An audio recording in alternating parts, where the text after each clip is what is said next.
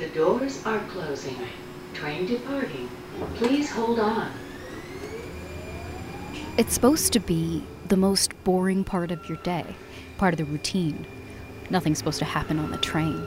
Doors to my right. But on May 26, 2017, Portlanders learned that safety was an illusion, and some of them decided they couldn't risk believing in illusions anymore, including the liberal vision of Portland as Portlandia. So, in the months after the murders, as the city appeared to come together against hate, it was really starting to fracture, perhaps more profoundly than ever before. I'm Rupa Shenoy, and this is Otherhood.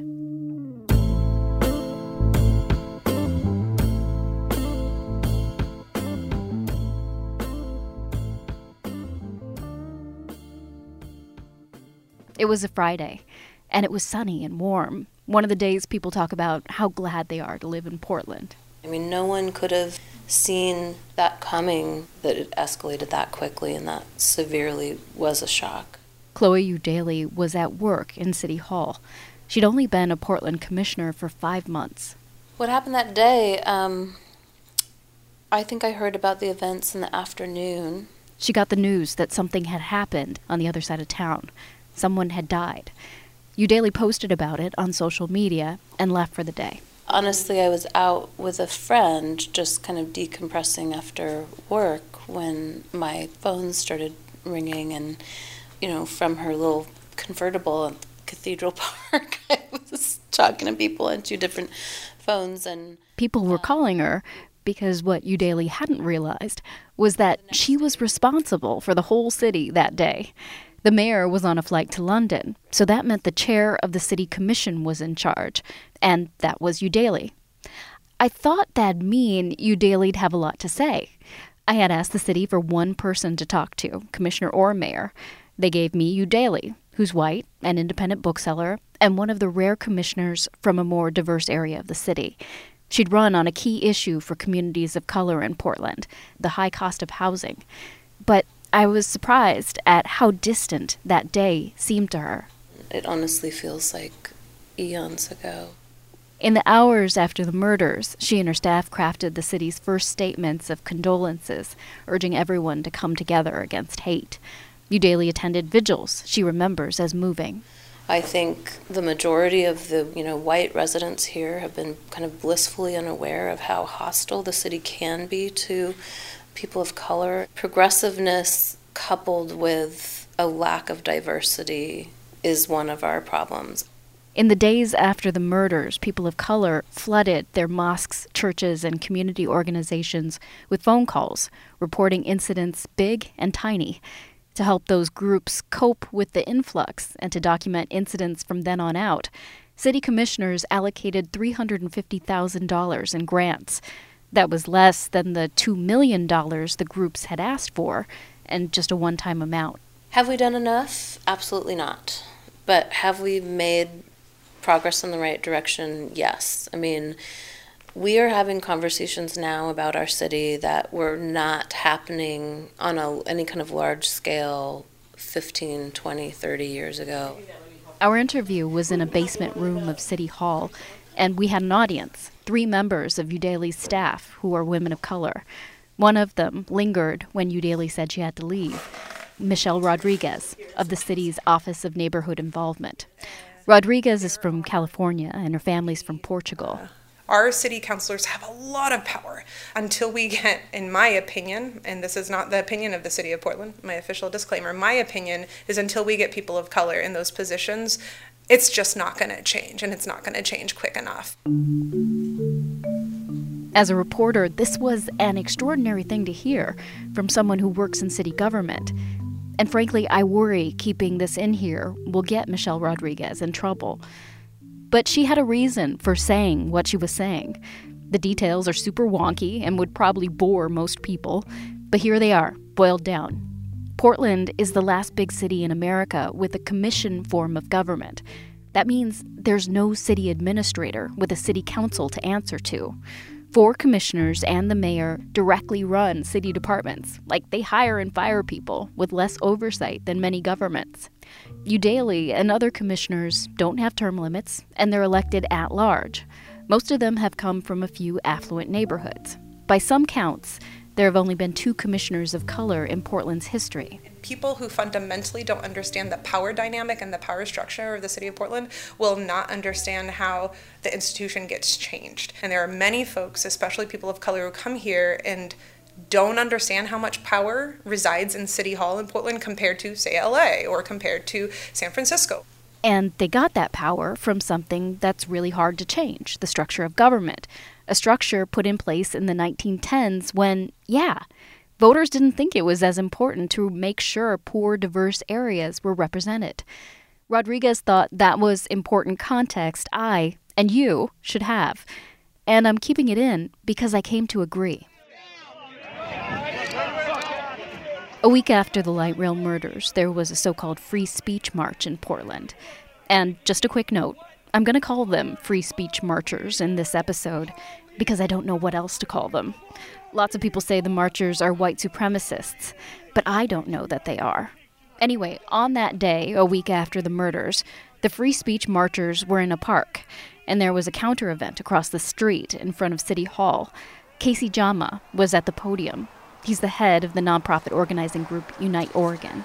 As I was speaking at the podium, I looked at it and it just picture came to my mind. It's like, oh my goodness. Because what happened, what immediately I saw was that the law enforcement holding their clubs facing us. And the white supremacists were in their backs. So I asked a question for myself, who are they protecting and who do they see as the problem? Jama soon realized there could be lots of reasons officers were standing that way. The moment was more about him discovering his own deep distrust for police and government. Now, part of that comes from growing up in Somalia, and part of it's much more recent. After Jama's group joined the ACLU in suing the Trump administration over the first so-called Muslim ban, people picketed outside Jama's offices and plastered the windows with anti-Muslim pamphlets. Still, even though it might make him more of a target, Jama's running for state senate later this year because, he says, people in government can't continue pretending that they're doing what it takes to combat violence toward people of color. In Oregon, everybody will say the right things, but yet when the real actions come, they actually either don't do the wrong things or opposite things, or they don't do a lot. That day, Jama spoke at the podium. Anti-hate protesters were out in force. Portland had been a battleground since the election. Anti-hate protesters had been confronting free speech demonstrators in clashes that sometimes got ugly and bitter and violent. And the protesters got flack for the destruction and for the way they presented themselves. Anti-hate folks sometimes covered the bottom of their faces with a bandana with a skull on it, so they looked like walking skeletons. And it could look pretty scary. Lots of people criticized them for that. But after the light rail murders, the protesters' measures seemed in a way vindicated. It's scary times, and I think doing nothing is even more scary. Gregory McKelvey is a 24-year-old political consultant about to finish his law degree. He's Black and leads the protest group PDX Resistance. Our papers call us the most prominent protest group in Portland, which I'm kind of proud of, but no disrespect to the other protest groups. McKelvey portrays city streets as the battlefronts of a potential civil war. He says white supremacists are testing their boundaries and can't be dismissed because they're dangerous. And people on the sidelines are watching, McKelvey says. They're choosing sides. And they need to see people push back against free speech marchers, even if sometimes it results in violence. It's all delicate. You know, I have to say and do say that I don't condone violence against people or property, but I think that it's a shame that we have a lot of people in Portland that maybe are more upset about broken windows than the people that are forced to sleep outside next to the shattered glass.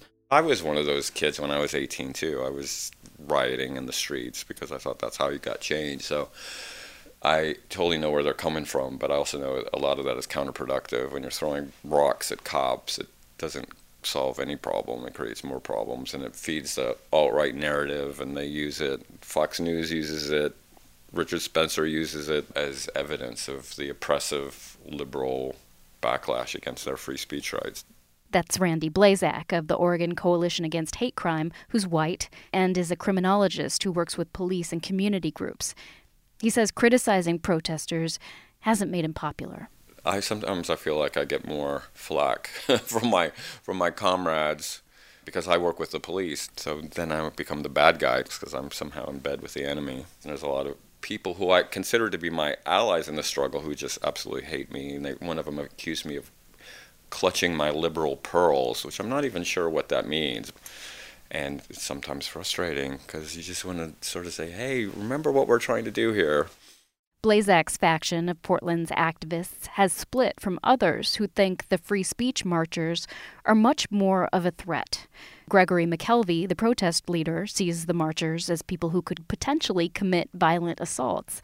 But Blazak disagrees with an oppositional approach. He says white supremacists are often radicalized in prison, and he portrays them as misunderstood and misguided. So it's not really a unified movement as much as what I like to think of as a bunch of knuckleheads.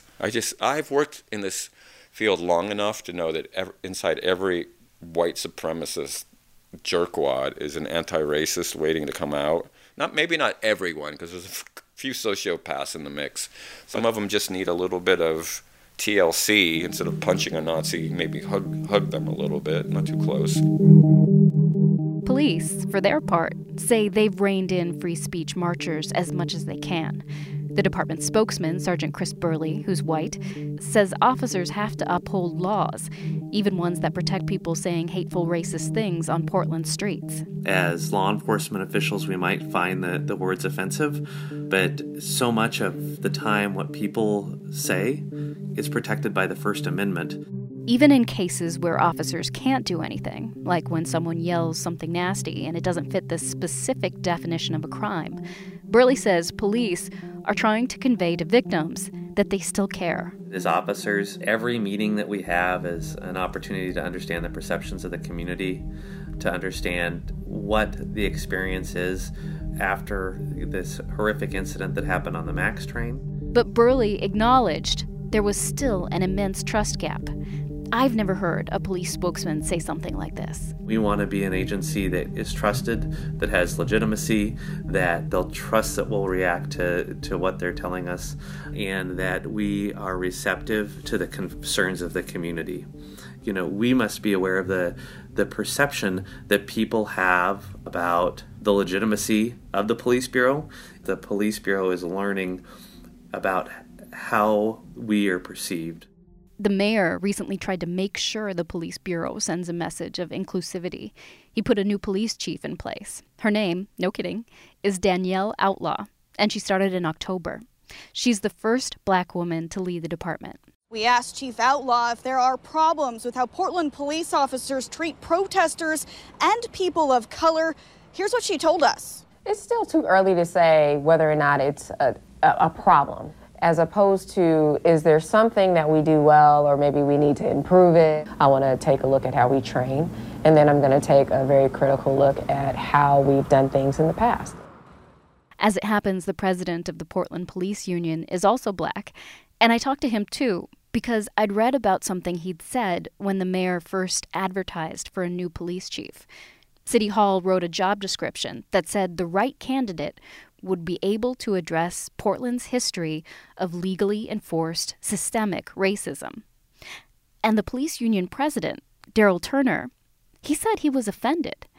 He said the mayor had angered and frustrated rank-and-file officers by disregarding decades of progress. Daryl Turner. Rupa. I asked Turner about that, and he gave me these complex answers that showed how carefully he was walking a line. You have to remember the past, but you also don't dwell on it. You move to the future. And although we have wounds that we need to heal those wounds and move forward to fight them with togetherness and partnerships. So what should he have said?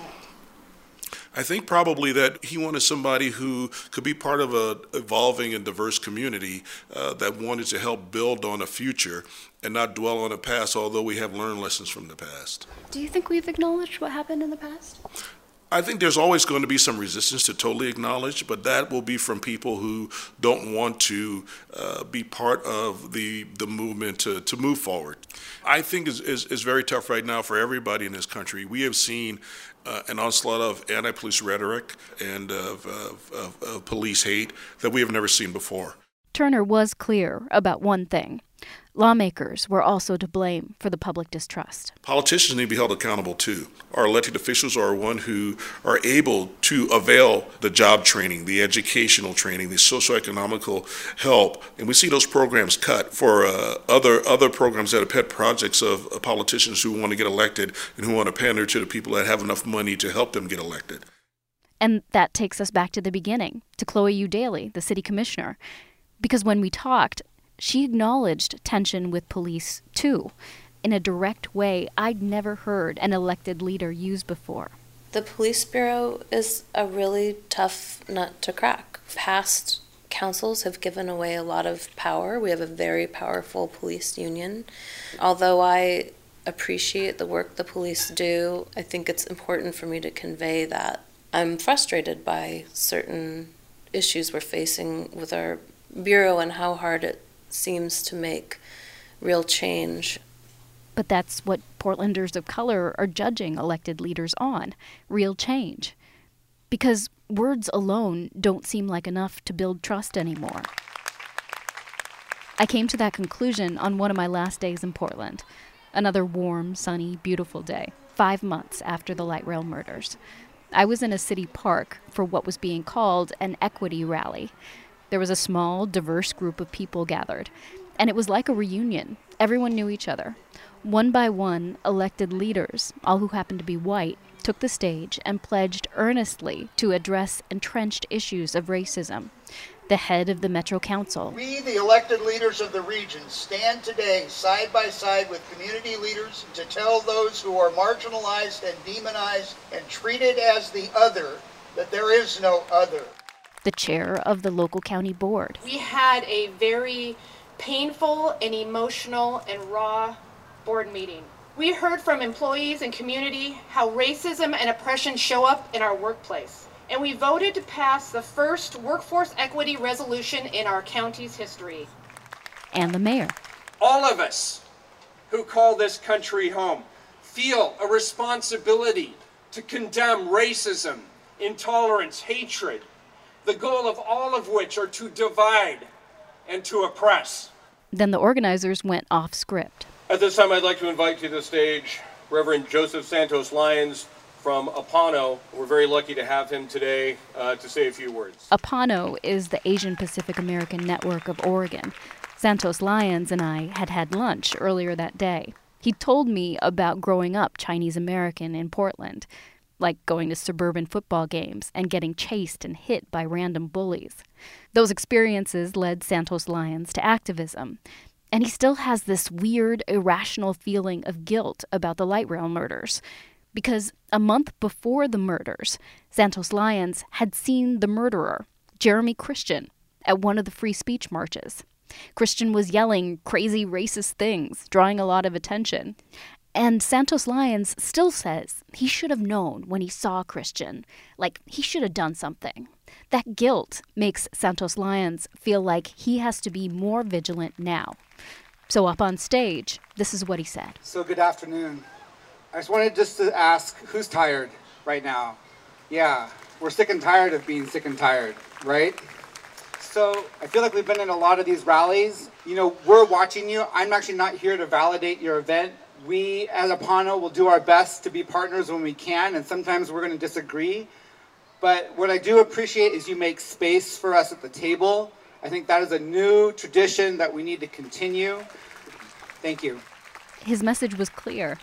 Elected leaders can say all the right things, but we want you to prove your words aren't illusions.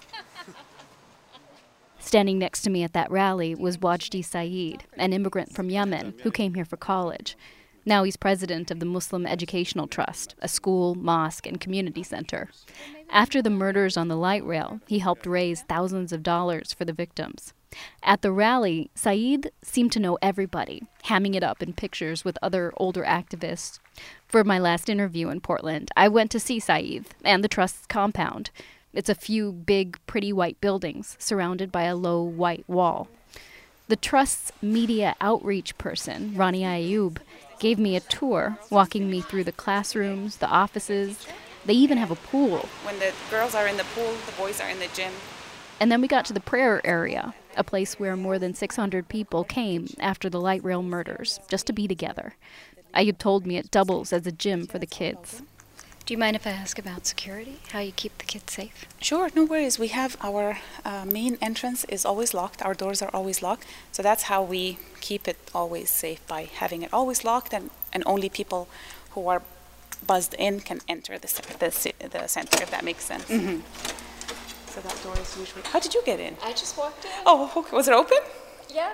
Okay. Okay. Dismissal time is usually... What time did you come? Probably right after dismissal. Dismissal time is kind of open, but... Okay. Yeah, but most... Yeah, I would say... This is when I began to realize how steeped I'd gotten in the urgency of some people of color in Portland. My focus on danger and safety seemed inappropriate at the Trust. Reality is that we have to be positive. We cannot afford to be negative. Yes. Seriously. Saeed had asked another elder statesman of Portland immigrant communities to come to our interview. My full name is Ronald Latang Sayang Catalani. People call me Polo for short. My 8-to-5 job is as the City of Portland's immigrant integration policy guy. Polo Catalini's family was expelled from Indonesia for being mestizo. And he's very open about how he's gone around regular channels in order to get work done fast in Portland immigrant communities. Stuff like community gardens, mobile playgrounds, or just to get a street light installed. This is doing it instead of talking about it.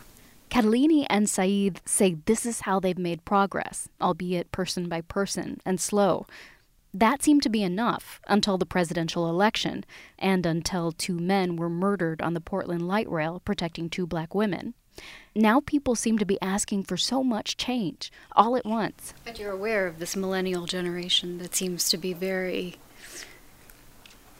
impatient for change. Yeah. Oh, yeah.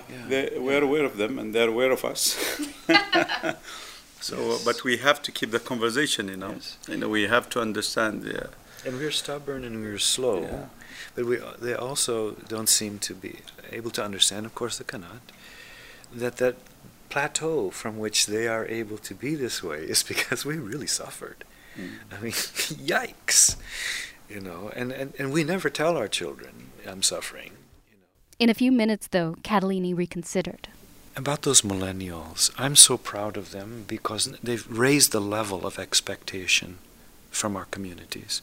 Our level of expectation from white folks is fairly low. That is, we'll just take care of it, don't worry. Because we've never expected anything. So, okay, never mind, I'll fix that myself. You guys you give me a headache and a stomach ache and a backache. I will just get with my people and we'll fix this, never mind you. But now each next generation is expecting Americans to give more, to do more, to be more. And Catalini says, for this, they are grateful. The light rail murders changed Portlanders. It's as if it set them on different paths. So how does Portland move forward?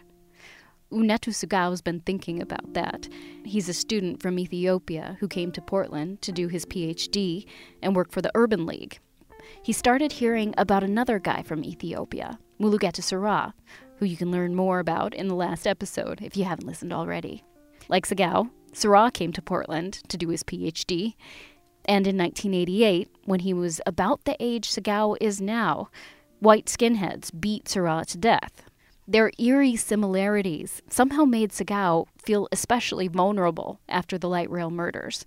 He stopped taking public transportation. How far have we really came over the past 30 years? Portland takes pride in being really progressive and embracing diversity and whatnot. But honestly, it's only in Portland that I was called the N-word.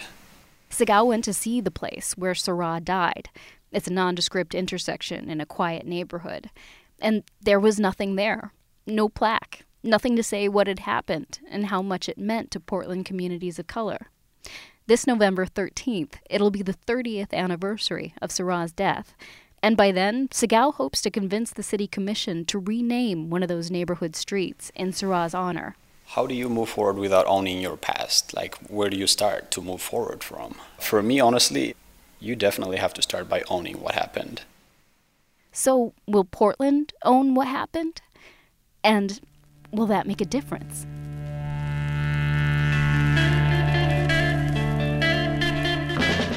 That's it for this episode. Thank you to Blue Note Sessions for their music, and thank you for listening.